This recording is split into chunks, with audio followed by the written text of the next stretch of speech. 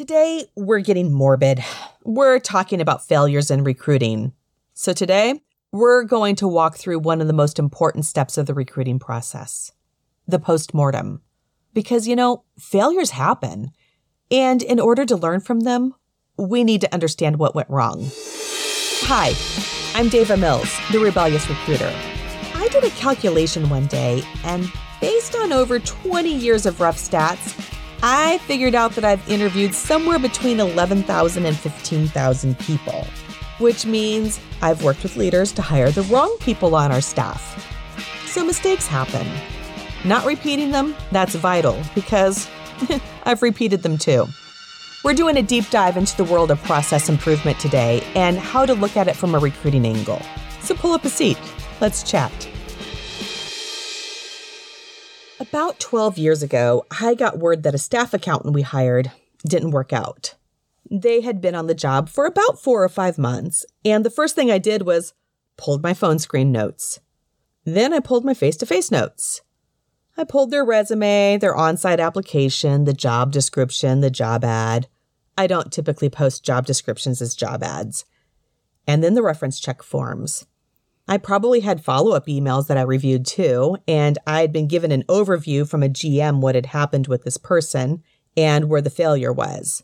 So I spent 45 minutes reviewing all the information before we hired this person, starting by first reading the interview notes with due diligence. And then I went through the references, looked at information supplied by the candidate, what we asked for in the job description, the job ad, the whole 9 yards. And this was a first. Not the first time I ever did this. But this is the first time I literally couldn't find the hole. All the issues we had with this person, they were subjects we clearly covered in the interview at least 3 times. And we had at least 4 employment references, if I recall. Just so you know, I typically ask for 7 references. So I was stumped. A few minutes later, my COO walked in. You see, he knows how I work. And he asked to see the paperwork that I had just combed through.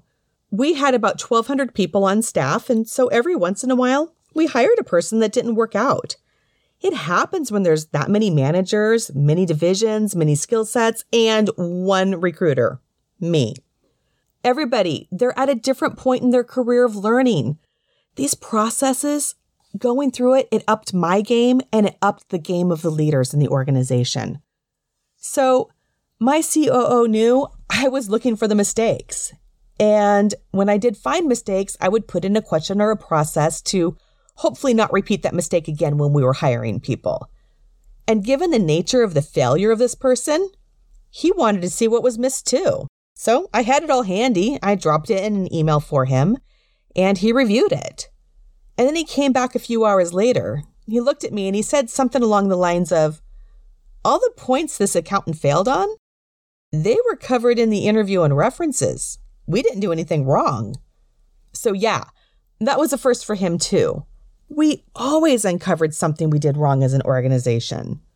So what it did, it reinforces the fact that sometimes you can do everything right and still have a bad hire or an off-culture fit. It does happen, but out of 11,000 to 15,000 people that I've interviewed, I can only remember one situation where I couldn't find the problem. And in order to get to that point where we could identify potential holes, we had to learn how to identify them along the way. So a quick side note here. You're going to hear me drop throughout my podcasts about mistakes that I've made. And if you've listened to other episodes, I do allude to them all the time. I might not call them out directly, but I don't tend to hide from them either. So recruiting, it's one of those weird budgetary things. It sits directly on the fence of being an expense department and being a revenue department. Most senior level recruiters, they get this. They don't want to admit they're part of HR because they kind of aren't. But they aren't part of operations either because they don't actually work the business. A really good recruiter, they're motivated by speedy processes, the ability to improve revenue, even if there's no commission on the line, and learning details about the business. They love the details of the business. A really good recruiter hates recruiting for replacements due to failures of process.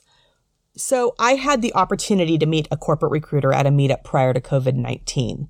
And this recruiter worked for an organization that had a couple of direct competitors in town, and they were assigned to a specific division.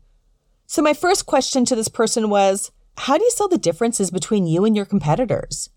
Basically, I wanted to know what set them apart, made them different, what their business edge was, their values, all wrapped up into a succinct pitch.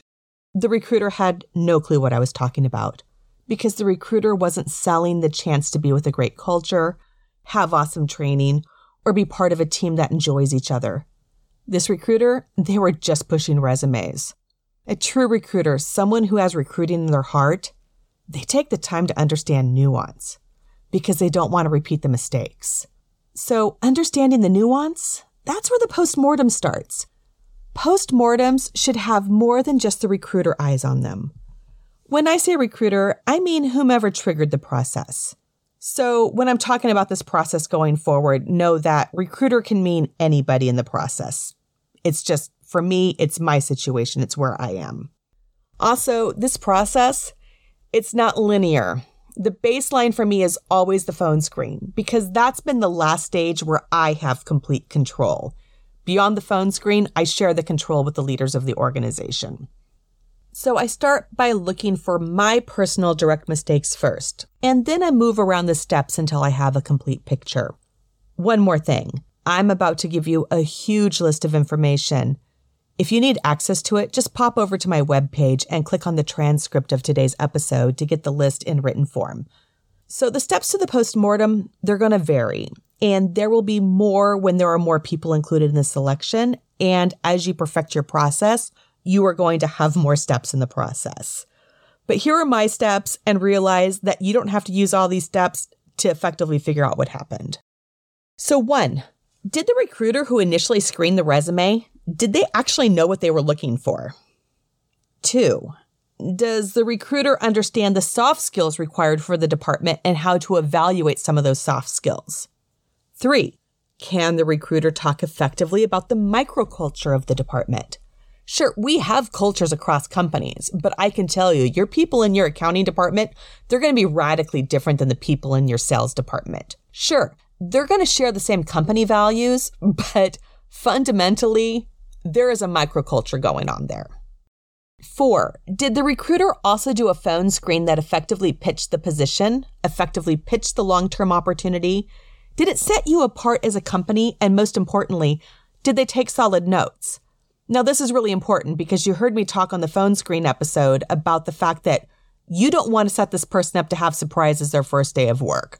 So you need to let them know about the challenges right off the bat, right? Which then we get back into the microculture of the department. Did you discuss that microculture of that department and some of the challenges they had? And then 6, did the candidate have questions? If so, what were they? 7, were the challenges of the department, the challenges they're currently facing, was it discussed openly and honestly? Because again, that goes back to what I just said in 4, right? And then 8, did the advertisement effectively call out the top 5 skills required for the position?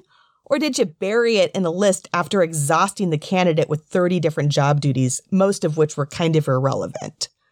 9, did the job description require a realistic amount of experience, like not too much experience? 10, did the hiring manager read the initial phone screen notes that the recruiter captured? And then 11, did the manager ask follow-up questions from the phone screen to get clarity, or did they just repeat the same questions and thereby got the same answers? And then 12, during the interview, did the manager get swayed by experience that is usable but not relevant to immediate or long-term needs? 13, were the top 5 skills discussed in detail, or was an entire skill signed off with only one good story? 14, did you do references? Now, please note, I'm reference ambivalent, but going into 15, if references were done, did their job title and job duties line up from what their old employer said to what they put on their resume? Because that's happened to me a few times too, where they told me something that was completely different than the resume and I bypassed it. I know, sounds silly, right? But it happens. And it happened to 3 other people reading the references too. So 16, Did you ask the reference about their strengths and areas of learning or areas of improvement? And then 17, you got to rinse and repeat these steps until you've looked at each piece of the process.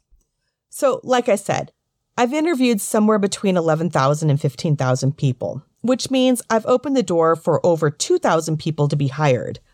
And it also means well over 100 were bad fits for the environment. So yeah, I've had a bit of post-mortem experience at this point. The most common thread I've seen in these processes is that bad hires happen when strong assumptions are made by the decision makers, and then they base an entire hiring decision on one really good answer. So please note, this is why I'm not a fan of behavior-based interviewing. So HR has a term for this type of assumption. It's called the halo effect. It's normally taught that the halo effect shows up on part of a quarterly or annual performance review. The reality is, the halo effect shows up in a lot of areas of business because we're human. So the mistakes we make in one area of business, they show up in another, and they show up in recruiting. The halo effect happens because we, as a species, we're primed to focus on one attribute that stands out. So there's been research done on this, and what was found is that one strong yet very positive attribute will cause a reviewer to inflate all the other scores. They make an assumption that if she's good at this, she's good at that. So while that research is heavily focused on reviews, based on the mistakes I've made and mistakes I've witnessed through assumptions, remember the lady in the red dress in the Matrix? It's kind of like that. Those type of assumptions, the halo effect, it's at play in a lot of areas of our businesses. And just so you know, the inverse is true too. If one negative attribute shows up, that's really big, and it overrides everything else into negative attributes galore. That's called the horn or horns effect. So as you're doing your review of the process, identify where you made assumptions and hold yourself accountable to it. What did you make that answer mean? Learn to identify when you make those assumptions and build into your head to ask more questions to get clearer and get to the bottom of what the person is talking about. So here's an example of an interview I was in. We were interviewing a person who had previously owned a service where they had 1099 employees and they were contracted out on short-term assignments. So I asked the candidate, how many hours a week were you billing? The response was, I had 1,100 people registered with my service.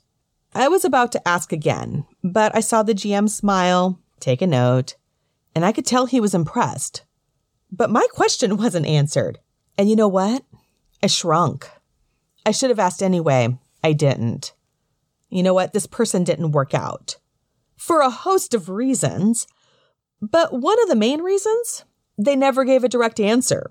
There was always a twist of the story that was happening. We had the first chance to explore that in the interview, and we didn't. As I looked back through that process, I saw hole after hole, and there were a host of us making those assumptions. So taking the time to learn, it's not a bad thing. The first few times you read the information, you'll see a hole at the first step. You'll fix it. The next time a bad hire happens, you'll find the mistake in the third step, and you'll fix that. And over time, you'll identify issues one at a time. You'll never make this a perfect thing. But what you will do is solidify what works and how to identify that. Like I say all the time, rinse and repeat. Keep identifying where you missed something in the process. Look closely for your assumptions and your use of fairy dust in the process. Look for actual verifiable answers. That's the key. Don't take the assumptions you make from the answer. Does this make sense? I hope so. I'm challenging you to reflect on your hiring process and where your decision-making went sideways, and then do your best to not repeat the mistake a second time. Thanks for listening to The Rebellious Recruiter. A quick reminder, I'll be bringing you new information every Monday and an occasional interview later on in the week with another thought leader. Be sure to subscribe wherever you are listening to this and comment, rate, and review. And share this podcast with other leaders that are looking to build out-of-this-world teams and maybe have a penchant for defying best practices. Go ahead and check me out at millsgroupllc.com and drop me a line there with your thoughts or questions. I might use your subject matter in upcoming shows. And thank you for listening. I know you only have so many hours in the week, and I'm grateful to spend this time with you. Until then, make it a great day. I'll see you on the flip side.